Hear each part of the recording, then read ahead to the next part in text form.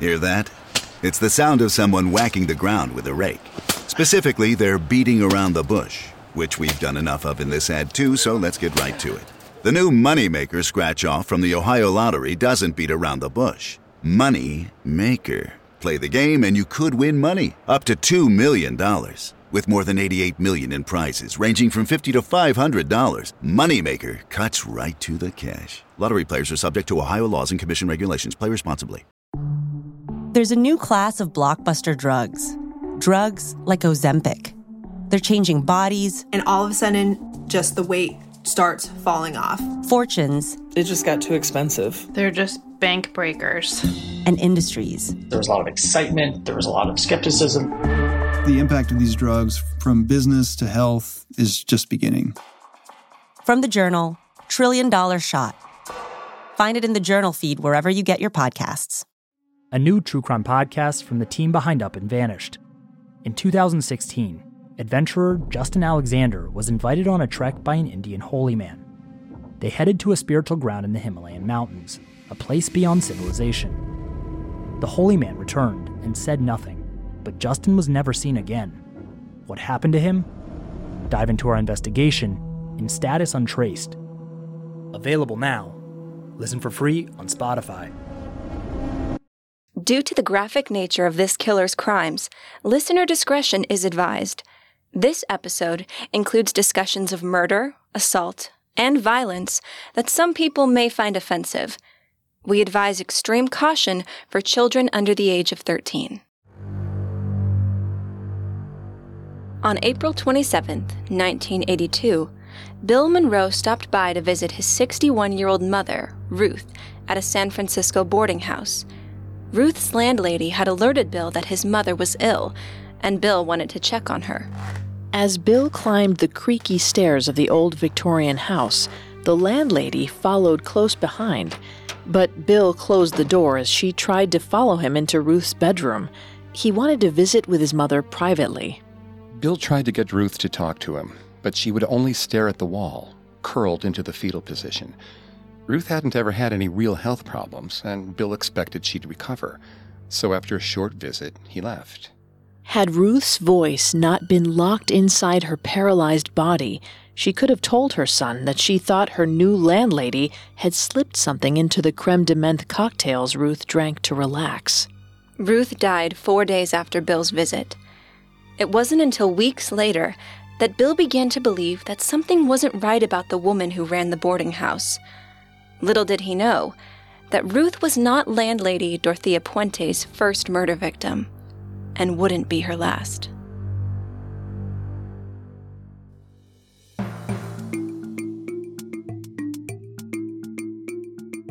Picture a murderer, a gangster, a thief. A serial killer. Did you picture a woman? We didn't think so. Society associates men with dangerous crimes. But what happens when the perpetrator is female? Every week we examine the psychology, motivations, and atrocities of female criminals. Hi, I'm Sammy Nye. And I'm Vanessa Richardson. Today we're joined by Greg Polson, co-host of my other podcast, Serial Killers. Hello, female criminals listeners. I've brought together my co-hosts Greg and Sammy to explore the crimes of Dorothea Puente, who murdered 9 tenants in the San Francisco boarding house she ran in the 1980s. The three of us will be covering Dorothea's life and crimes in a special 2-part crossover. In 1988, 59-year-old Dorothea Puente became Sacramento, California's most notorious female serial killer, after 9 bodies were discovered buried in the backyard of the boarding house she operated. She killed at least 9 people over the course of 6 years so that she could fraudulently cash their Social Security checks for herself. In today's episode, we'll take a look at Dorothea's childhood, her many marriages, her escalating criminal streak, and how she was able to evade detection for years by deceiving family members, social workers, and even federal investigators. We'll also show you how she initially got away with her first murder. In part 2, we'll explore the lives and deaths of Dorothea's other victims and why she killed them, as well as how a determined social worker started the chain of events that finally led to Dorothea's conviction and life sentence for murder. Part 2 will be available ad-free and have a special release next Monday. Then on Wednesday, we'll be back with another all-new episode of Female Criminals. You can find Female Criminals, Serial Killers, and all of Parcast's other shows on your favorite podcast directory. You can also find us on Facebook and Instagram at Parcast and on Twitter at Parcast Network. In 1982, Dorothea wrote a letter to a judge describing her difficult childhood in hopes of getting leniency. In it, she said, quote, "I'd like to tell you first off, I'm of Mexican descent. When I was 8 years old, I had to start working in the fields," end quote. She also said that she was the youngest of 18 children and one of only 14 who survived to adulthood. It's certainly a sympathetic backstory. The only problem is, not much of what Dorothea told the judge was true. Dorothea Helen Gray was actually born on January 9, 1929, to Jesse James Gray and Trudy Mae Gates in Redlands, California. She was the sixth of their 7 children. The family was indeed quite poor. Her father, Jesse, had suffered mustard gas burns in World War I and developed tuberculosis as a result. Depressed and unable to walk very far, Jesse often talked of suicide and regularly preached to his children about how unfair the world was. Trudy, Dorothea's mother, was originally from Oklahoma. She married Jesse when she was 16 and was known to have a wild streak that even marriage and motherhood didn't temper.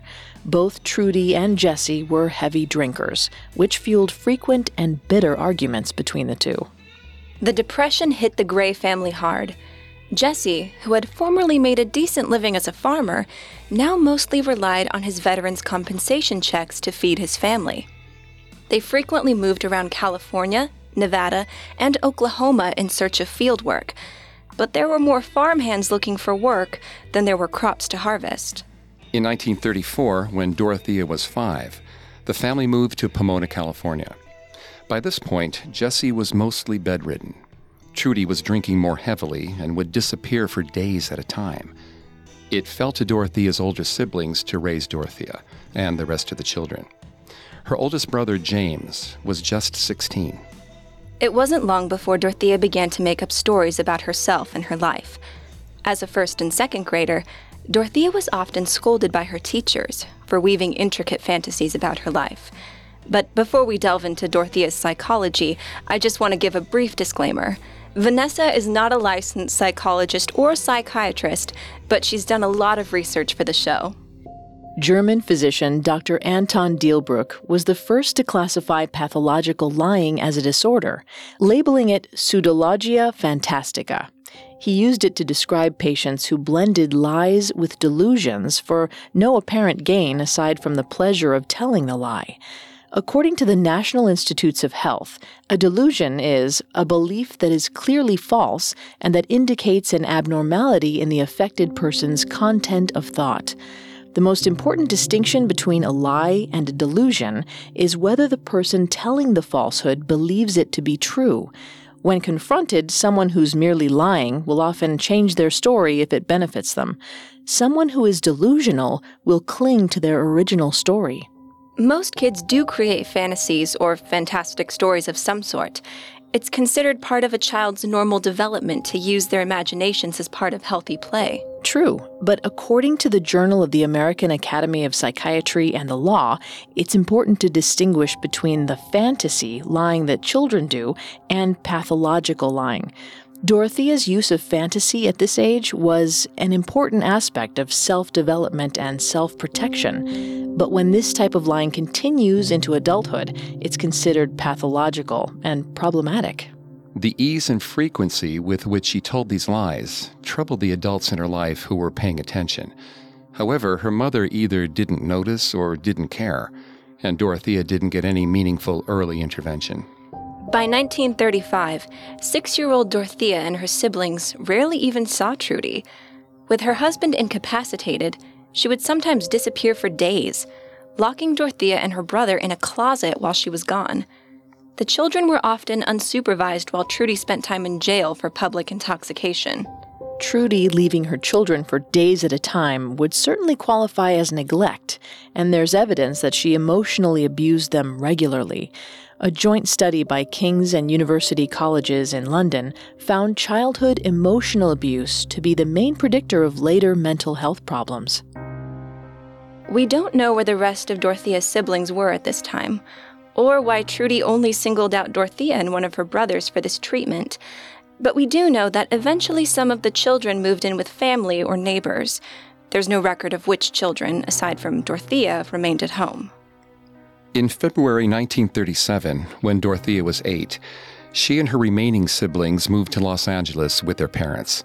A month after they arrived, Jesse died in the hospital of complications from his tuberculosis. Immediately after Jesse's death, Trudy transplanted the fragmented family to San Dimas, California. Finally, Dorothea went to a school where her teachers noticed how brutally Trudy treated her children. In early 1938, Trudy lost custody of the children, and 9-year-old Dorothea was placed in an orphanage. By the end of the year, Dorothea and her siblings found themselves true orphans when Trudy died in a motorcycle accident. Dorothea bounced around between relatives and foster homes for the next 7 years.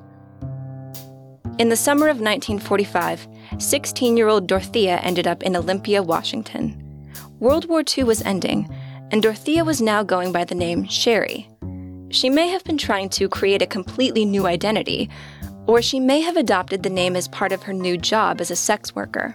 Sex work not only provided Dorothea with more income than she was able to make at her part-time job at the local milkshake parlor, it also gave her license to invent any story she wanted to about who she was and where she was from.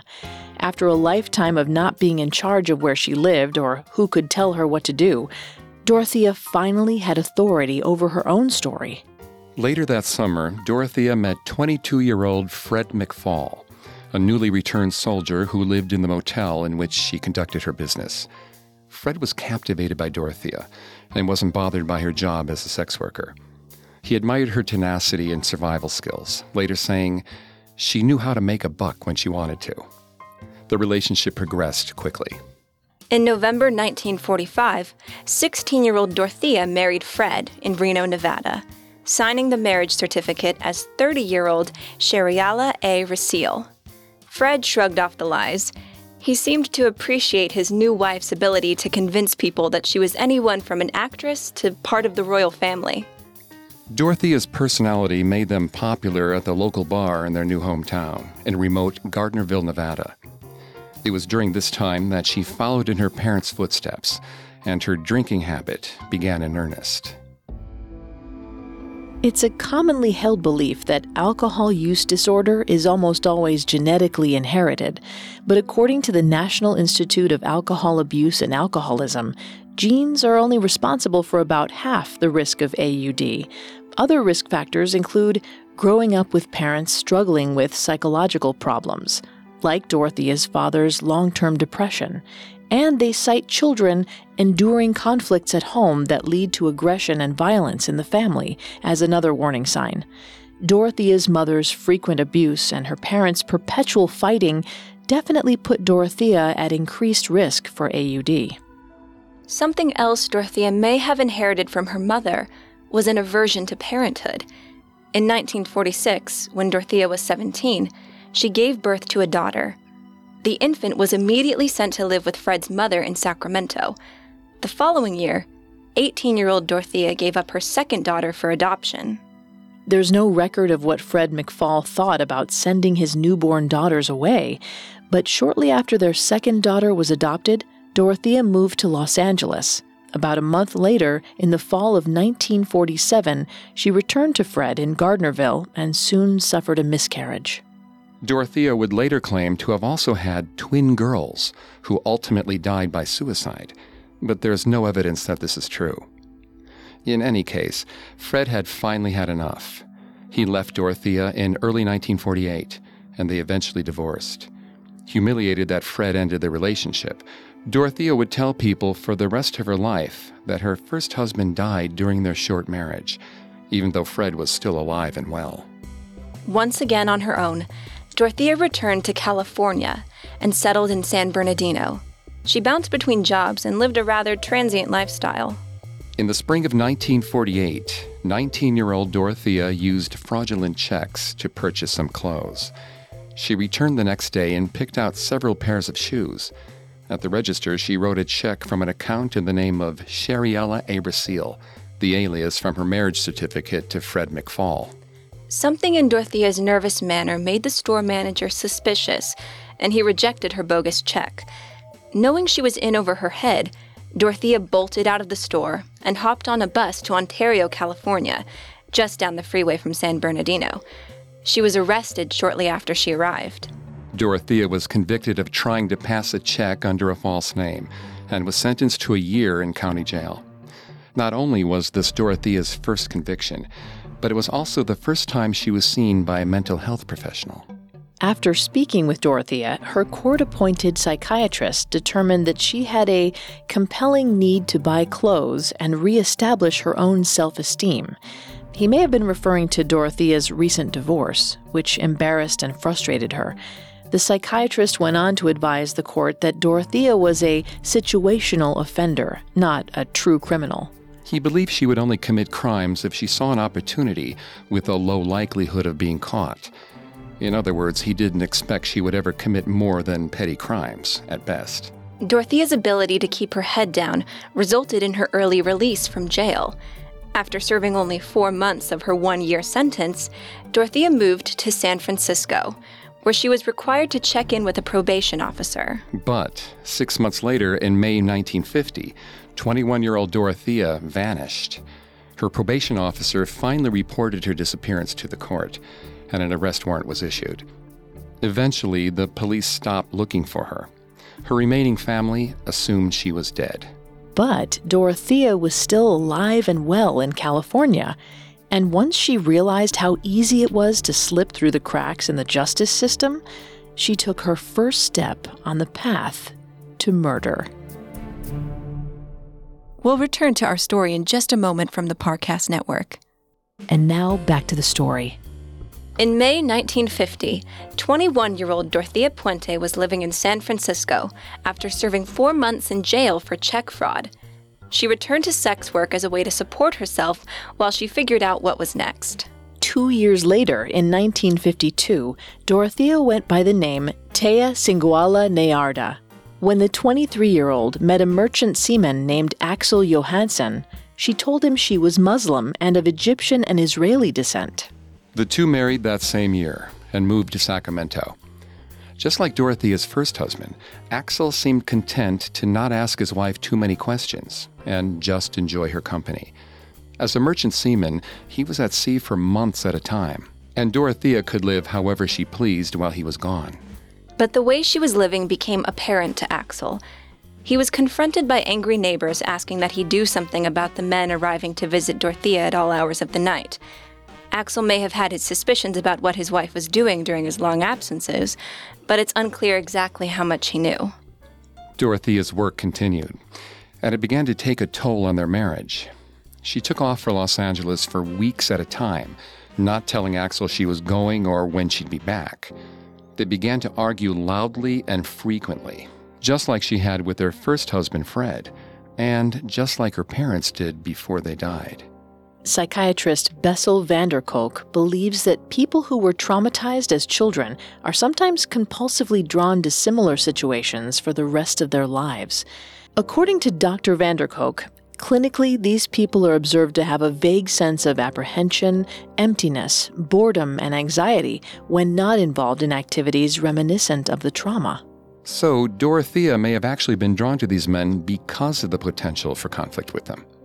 In any case, the couple seemed to settle into a period of domesticity, acceptable to both of them for the rest of the 1950s. There's no record of any separations during this time, and Dorothea stayed out of jail. But as the decade came to a close, that would soon change. By 1960, Dorothea was no longer the petite, vivacious young girl she'd been when she started out as a sex worker in Washington state. Now 31, and much heavier than she'd ever been, it became more and more difficult for her to get clients. So, the always enterprising Dorothea shifted into working as a madam. Dorothea secured a rental property in Sacramento and told the landlord she was starting a bookkeeping service. Her new business ran for several months until the landlord became suspicious of all the foot traffic and called the police. The Sacramento police staked out Dorothea's Fulton Avenue bookkeeping business. Although they observed a large, exclusively male clientele going in and out of the building, the business seemed quiet and closed at exactly 5:30. After several days, they went in undercover. Posing as truck drivers, the two police officers called Dorothea, who was using the name Thea Johansson, and set up an appointment. Before they arrived, they coated both their money and their hands in a special fluorescent powder. After Dorothea accepted the marked money, and the deputies had left fluorescent handprints on both Dorothea and one of her girls, the deputies revealed themselves. Dorothea was arrested again. With this arrest, Dorothea would begin a lifelong habit of quickly plea bargaining in order to obtain a lighter sentence. By agreeing to plead guilty to simply being in a house of ill repute, she avoided charges of pimping and pandering. The judge didn't believe her when she told him she was only at the property to visit a friend. He sentenced her to 90 days in county jail. Dorothea's husband, Axel, was furious when he found out that she'd been arrested. But despite the fact that his wife had lied to him and gone to jail, Axel allowed her to return to their home in Sacramento. But in 1961, when Dorothea was 32, her husband had her committed to DeWitt State Hospital, a psychiatric institution in Stockton, California. Dorothea's records from DeWitt describe her as very obese, infantile, and a pathological liar. Her doctor listed her as having an unstable personality and said her prognosis was guarded. It's unlikely Dorothea received any psychological counseling, but she was prescribed an antipsychotic for the first time. At the time, clozapine was the primary antipsychotic prescribed. Although it was used to sedate and control many patients, it also seemed most effective with patients diagnosed with schizophrenia. Schizophrenia often becomes symptomatic in women in their late teens.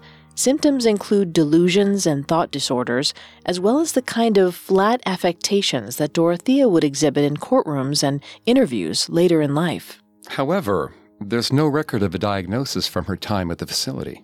We don't know whether the antipsychotic medication stabilized Dorothea or if she simply convinced the doctors that there was no reason to keep her. Either way, they soon released her, and she returned home to Axel. Dorothea and Axel moved across the river to Broderick, California. Dorothea did manage to hold down a series of jobs, but she spent all of her money on clothes and shoes, and she continued drinking and staying out late. She wasn't going to change, so Axel Johansson divorced 36-year-old Dorothea in 1966.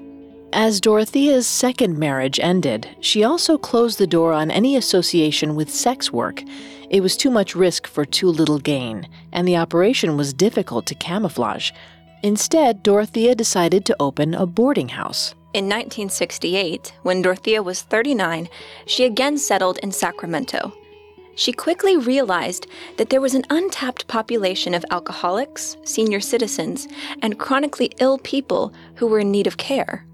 And more importantly, they received government money, so she opened her first boarding house as an unlicensed healthcare facility called the Samaritans. She made every resident sign over their assistance checks directly to her. She claimed that this was to protect the residents from irresponsibly spending their money.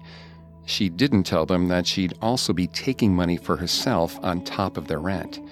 She also maintained complete control over storing and dispensing meds. Dorothea got to work ingratiating herself with the community by befriending children in the neighborhood and providing them with treats or small necessities their families couldn't afford. But even though she seemed happy, Dorothea began to drink alone every night, and her weight continued to climb. Dorothea's appearance meant everything to her, so the weight gain had an emotional impact. Perhaps seeking confirmation that she was still attractive and desirable, she began using the Spanish she learned as a child to court young Hispanic men in the neighborhood.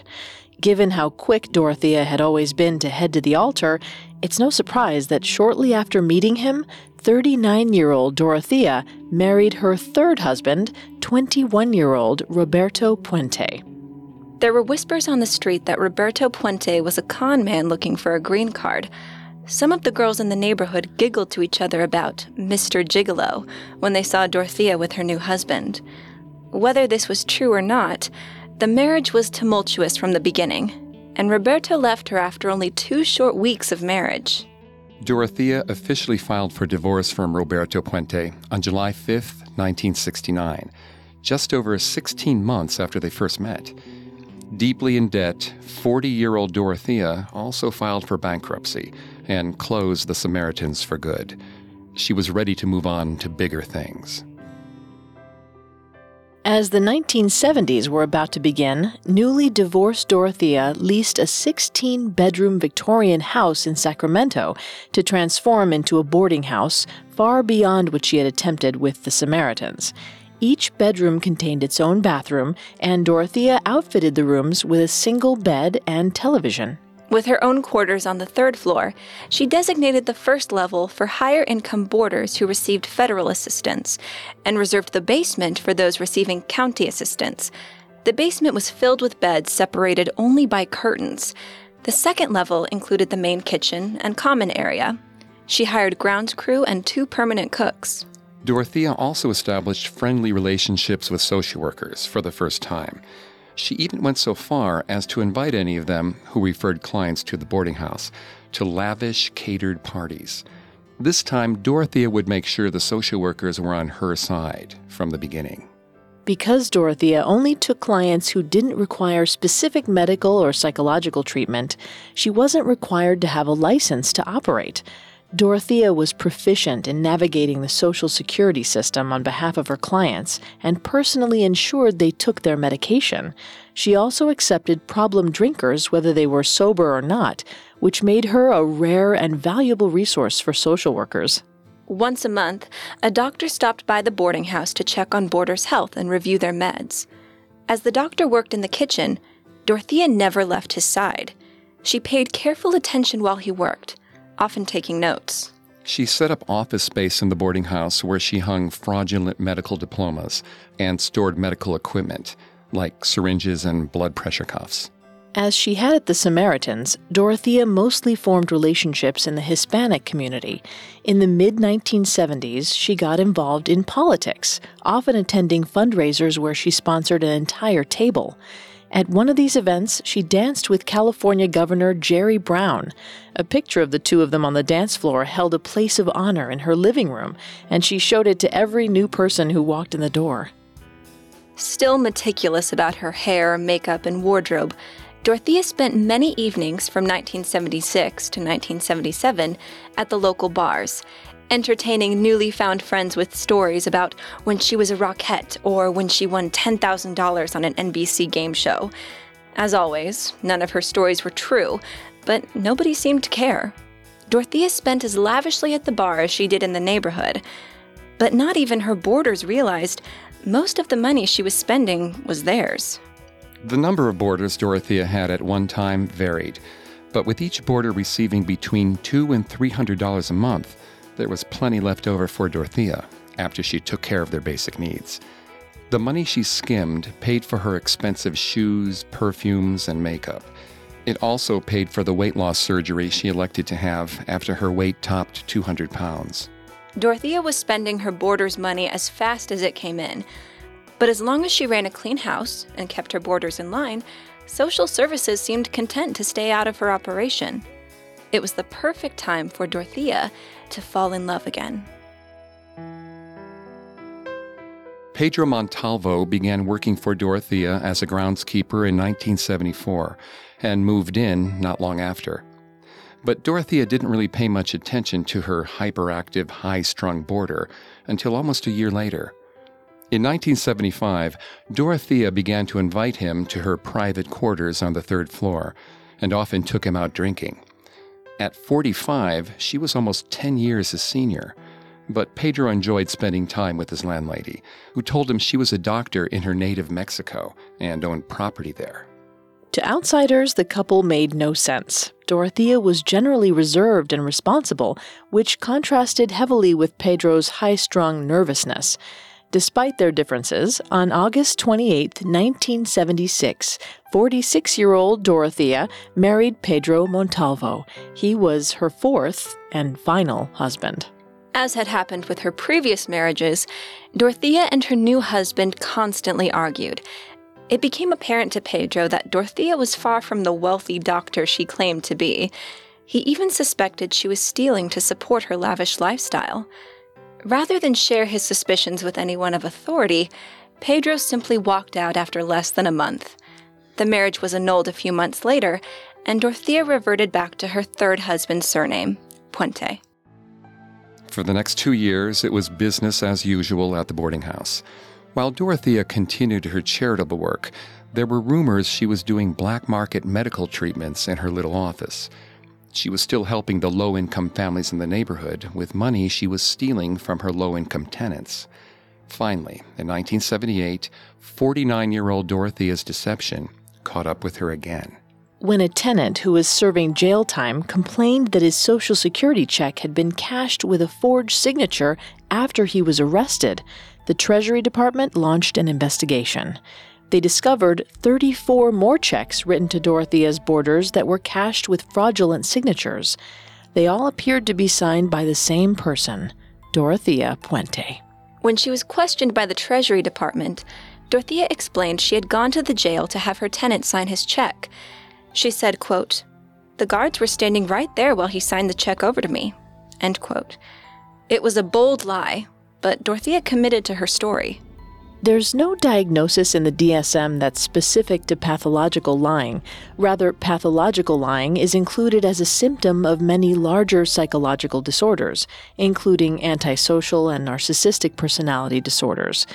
Since Dr. Dealbrook first coined the term pseudologia fantastica to describe morbid lying in the first half of the 20th century, mental health professionals have debated whether it's worthy of its own classification. In any case, the courts wouldn't have to make that decision. The Treasury Department found forgeries totaling more than $4,000, enough to warrant felony charges. Rather than go to trial, Dorothea pleaded guilty to federal forgery.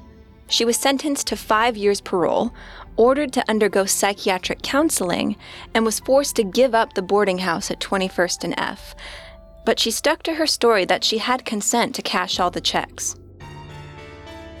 It was during her first round of court-ordered psychiatric counseling that Dr. Thomas Doody would first diagnose her as schizophrenic, chronic, undifferentiated type, meaning that Dr. Doody observed behaviors in Dorothea that applied to at least 2 types of schizophrenia. Dorothea certainly displayed the feelings of persecution and hostility that come with paranoid schizophrenia. She also regularly exhibited delusional behavior with her outlandish tales of wealth and celebrity.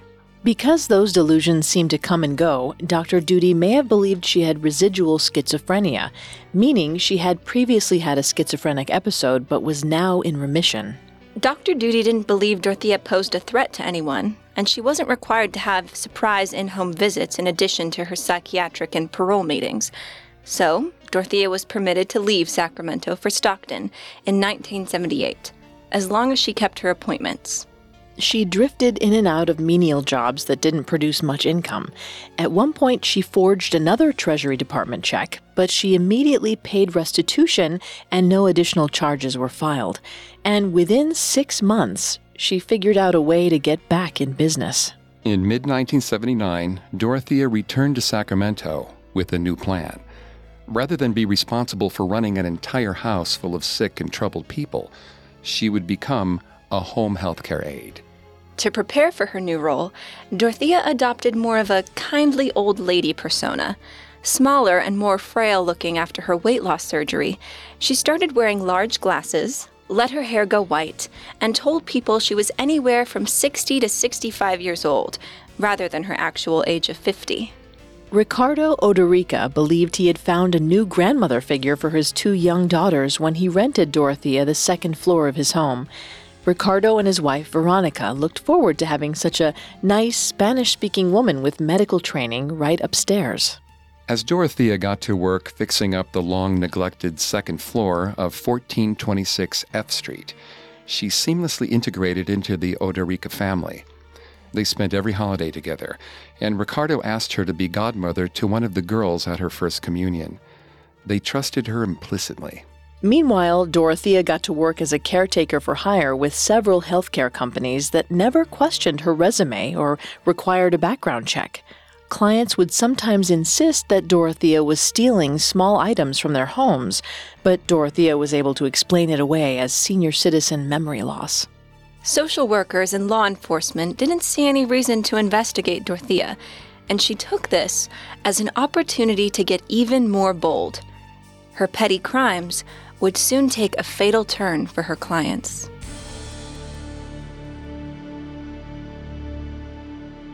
Our story will continue in a moment after the break. And now, let's continue our story. Toward the end of 1979, 50-year-old Dorothea Puente started providing live-in care for Esther Busby. Shortly after Dorothea moved in, Esther started regularly being rushed to Sutter General by ambulance. Esther was in her 70s, but her heart condition had been stable for some time. Yet now, she often suffered an irregular heartbeat or had difficulty breathing. Several times, Esther relapsed while still in the hospital. Adult Protective Services social worker Mildred Ballinger was the first to notice that these relapses seemed to happen shortly after Dorothea visited. Mildred shared her suspicions with Esther's attending physician, Dr. Lackner. Initially, Dr. Lackner was dismissive of Mildred's concerns. But the more Dr. Lackner thought about it, the more he realized that if Dorothea kept Esther just sick enough, she'd have access to her possessions, and more importantly, her Social Security checks. He decided to do a home visit. Dorothea gladly showed him around Esther's spotless house and assured him Esther was taking her medications as directed. Esther chimed in about how helpful it was to have Dorothea there. Dr. Lackner left, still suspicious of Dorothea. His visit must have made Dorothea suspicious of him as well, because the next time Esther needed emergency care, Dorothea made sure she was taken to another hospital farther away. But a colleague at the other hospital called Dr. Lackner to consult about Esther's latest visit, and Dr. Lackner advised him to run a toxicology screen. When the test results came back, they revealed phenobarbital, a seizure medication that also acts as a sedative, which Esther hadn't been prescribed. The tests also showed the heart medication digoxin, which can trigger fatal heart arrhythmias if taken improperly. Although she was a heart patient, Esther didn't take digoxin, but Dorothea took it for her own heart condition and had it on hand. Dr. Lackner told Esther he believed Dorothea was poisoning her, and Esther fired Dorothea immediately. Social worker Mildred Ballinger wasn't content to sit back and let Dorothea walk away unscathed. In early 1980, Mildred contacted police to alert them that she suspected 51-year-old Dorothea had poisoned Esther Busby. But since she didn't have solid proof, no investigation was launched. Mildred vowed to keep an eye on Dorothea as long as she was working with senior citizens, but for now, Dorothea seemed safe from prosecution. In January 1982, 53-year-old Dorothea turned up at a local dive bar, the Zebra Club, where she started drinking with 74-year-old Malcolm McKenzie. The two hit it off, and Dorothea kept Malcolm laughing and entertained with her outlandish stories. With last call looming, Malcolm hinted to Dorothea that they should keep the party going at his apartment, just a few blocks away. Dorothea coyly smiled and told Malcolm she'd love to see his apartment. They hailed a cab. By the time they arrived at Malcolm's house, he started feeling strange. For some reason, his arms and legs didn't want to cooperate with his brain. Dorothea helped him inside and laid him on the couch. Malcolm realized that even though he was fully alert and aware, he couldn't move his body at all. He watched helplessly as Dorothea began to search his apartment. As Malcolm lay on the couch, unable to move a muscle, Dorothea discovered a small red suitcase inside a closet. Snapping it open, she began neatly filling it with Malcolm's possessions, including some collectible coins, cash, and his checkbook. Right before she left, Dorothea tugged the pinky ring off his finger. 2 days later, Dorothea was arrested after trying to use 2 checks from Malcolm's account. She insisted Malcolm had willingly given them to her. As she was being booked, she told police she was 72, even though her records showed her as 53. When they were unmoved by her harmless old lady persona, Dorothea changed tactics. She explained, "I've got a psychiatric condition. I sometimes forget my actions." Whether they believed her or not, she was charged with drugging and robbing Malcolm Mackenzie. She was released with her preliminary hearing set for 3 months later in April. In the meantime, Dorothea had work to do. It wasn't long after her arrest that Dorothea started a new business, this time with a partner. 61-year-old Ruth Monroe and her husband, Harold, frequently drank with Dorothea at a local bar. They got along well, and Dorothea was sympathetic when Harold was diagnosed with terminal cancer. So Dorothea proposed that she and Ruth start a catering business together. Ruth agreed and deposited several $1,000s into the joint account Dorothea insisted they open. When Ruth's husband Harold took a turn for the worse and went into the hospital for what was likely the last time, Dorothea suggested that Ruth move in with her to save money and keep each other company. Ruth agreed, and on April 11, 1982, her 3 sons helped her move into the second floor of the Odorica's house with Dorothea. On April 24th, less than 2 weeks after moving in with Dorothea, Ruth had lunch with an old friend. Her friend was shocked at how disoriented and run down Ruth appeared to be. She had seemed fine only a week before at her standing hair appointment.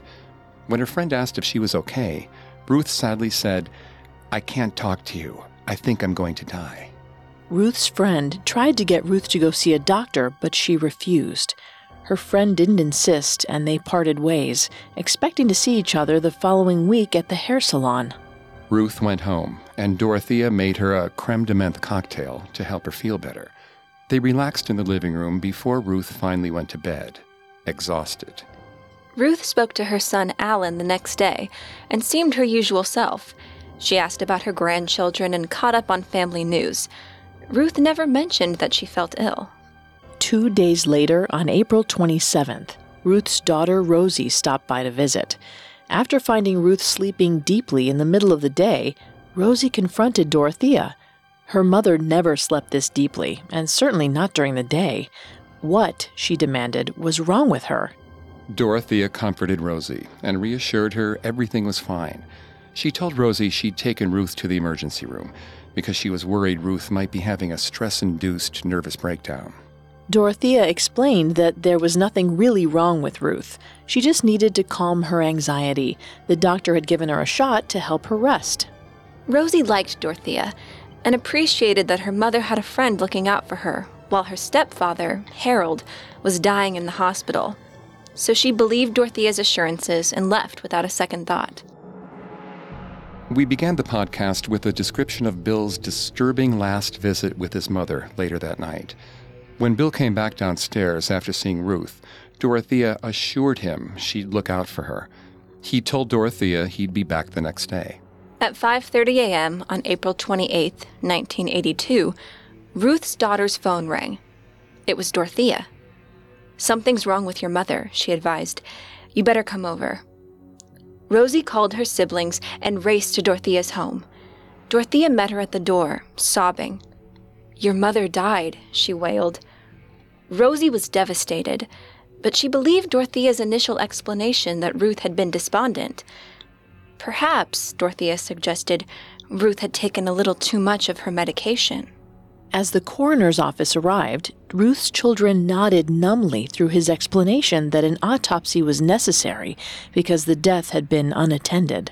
He also mentioned that Dorothea had subtly suggested that Ruth may have taken her own life. Ruth's children didn't fully believe that their mother would have even considered suicide, but they in no way suspected anything criminal about Ruth's death. However, Rosie's husband John had a different opinion. He didn't buy Dorothea's Karen grandmother act. He believed she ought to be investigated for murdering Ruth Monroe, and he intended to see that she was. The coroner's office completed Ruth's autopsy in May 1982.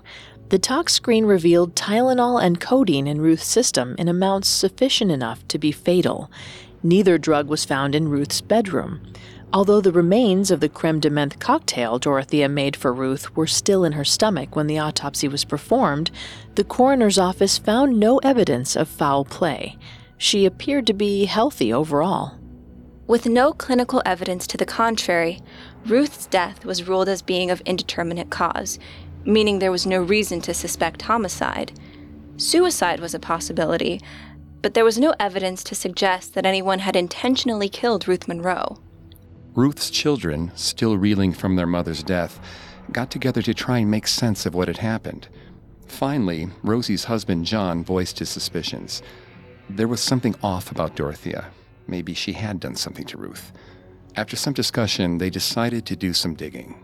Ruth's family discovered that Dorothea never took Ruth to the emergency room, like she said she had, and no medical personnel had ever come to the house until after Ruth was dead. Armed with this new information, John went to the police. Confronted with the evidence they gathered, the Sacramento PD took the family's statements, but ultimately decided that their evidence was too circumstantial to pursue it any further. Ruth's family was devastated. There would be no justice for their matriarch. Meanwhile, Dorothea appeared at her preliminary hearing to face charges that she drugged and robbed Malcolm Mackenzie. After her arrest, it didn't take police long to find 3 more victims Dorothea had drugged, then robbed. But none of them were either willing or well enough to testify in court. Without testimony, Dorothea would walk. Fortunately, Malcolm Mackenzie was up to the task. After hearing Malcolm's story about his night with Dorothea, the judge ruled that the case would go to trial. Dorothea was released on her own recognizance, agreeing to appear at her next scheduled court date.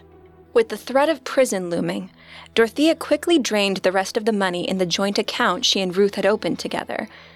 Dorothea knew that after she bought a plane ticket to Mexico, what was left of the roughly $1,500 she withdrew wouldn't last long. She quickly put together a plan to get more money before she fled the country. On May 16, 1982, she called her friend Dorothy Osborne and begged her to come over. Dorothea slurred on the phone, quote, "I'm drunk. Everybody's taking advantage of me and things haven't been going well. A woman died," end quote. While sympathetic to her friend, Osborne told Dorothea she didn't want to go out. She finally agreed that Dorothea could come over. And when Osborne opened the door to let her in around 11 a.m., she was surprised that Dorothea had brought both brandy and vodka with her. Dorothea explained, "I'll make some drinks and we can talk." The 2 women settled in on the couch. Dorothea sipped vodka, while Osborne choked down the peculiar cocktail Dorothea mixed for her. A combination of several juices, brandy, and vodka, the brownish concoction stung going down. Osborne switched to iced tea after she finished it to try to get the taste out of her mouth. Dorothea seemed to barely notice as she sat opposite Osborne, ranting about how poorly she was being treated lately. It was the last thing Osborne remembered before she completely lost consciousness. When Osborne came to, the sun was setting and Dorothea was gone. Osborne, still groggy, got up off the couch. As she cleaned up the living room, she noticed some missing items: her checkbook, credit cards, and several rolls of pennies with her name and phone number on them. Still trying to piece together what Dorothea may have done while she was incapacitated, Osborne staggered into the kitchen. As she noticed the blender that still contained remnants of the foul mixed drink Dorothea prepared that morning, Osborne realized that her friend may have drugged her. The white powder she found on the counter next to the blender confirmed her suspicions. She carefully bagged up the powder and poured the remaining liquid into a prescription bottle. Then she called the police. 3 days later, 53-year-old Dorothea was arrested again. When the police caught up to her on May 19, 1982, she was carrying a plane ticket to Mexico, Osborne's credit cards, and the penny rolls with Osborne's name on them. Because she was arrested while on bail and clearly planning to leave the country, she was denied bail on the new charges. She would stay in jail until her trial. Dorothea directed her lawyers to begin working on a plea bargain. After weeks of Dorothea and her lawyer negotiating the best possible deal with the district attorney's office, she pled guilty in 4 of the cases in which she drugged and robbed senior citizens, including Malcolm McKenzie and Dorothy Osborne. She was sentenced to 5 years in prison, just over a year for each of the victims. After processing, Dorothea was sent by bus to the California Institution for Women in Frontera. On August 20th, 1982, Ruth Monroe's son Bill picked up the previous day's Sacramento Bee. He was shocked to see his mother's former roommate's name splashed on the front page. He wasn't as surprised to read the headline, quote, "Woman who slipped Mickeys draws 5 years," end quote. He immediately called his siblings. After some discussion, Bill called the district attorney's office and voiced their suspicions. The district attorney met with Ruth's children, who outlined how their mother's health had declined so rapidly. They recounted all the evidence they had collected that proved Dorothea had lied about the circumstances surrounding Ruth's death. The DA referred the case to major crimes.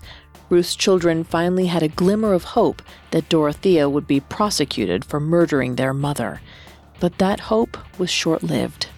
After further investigation and a review of the witness statements and autopsy results, the major crimes investigator filed his findings. In light of her divorce and her second husband's terminal illness, he believed that Ruth wasn't Dorothea's victim, but that she died by suicide. There would be no murder charges. The investigator attempted to console Ruth's distraught children with the fact that Dorothea was already in prison. So even if she had hurt Ruth, at least she couldn't hurt anyone else. It was a decision that would come back to haunt both the Major Crimes Unit and the district attorney's office, because when Dorothea was paroled just 3 years later, she would begin a murder spree to fund her increasingly lavish lifestyle. It would end in a multi-state manhunt.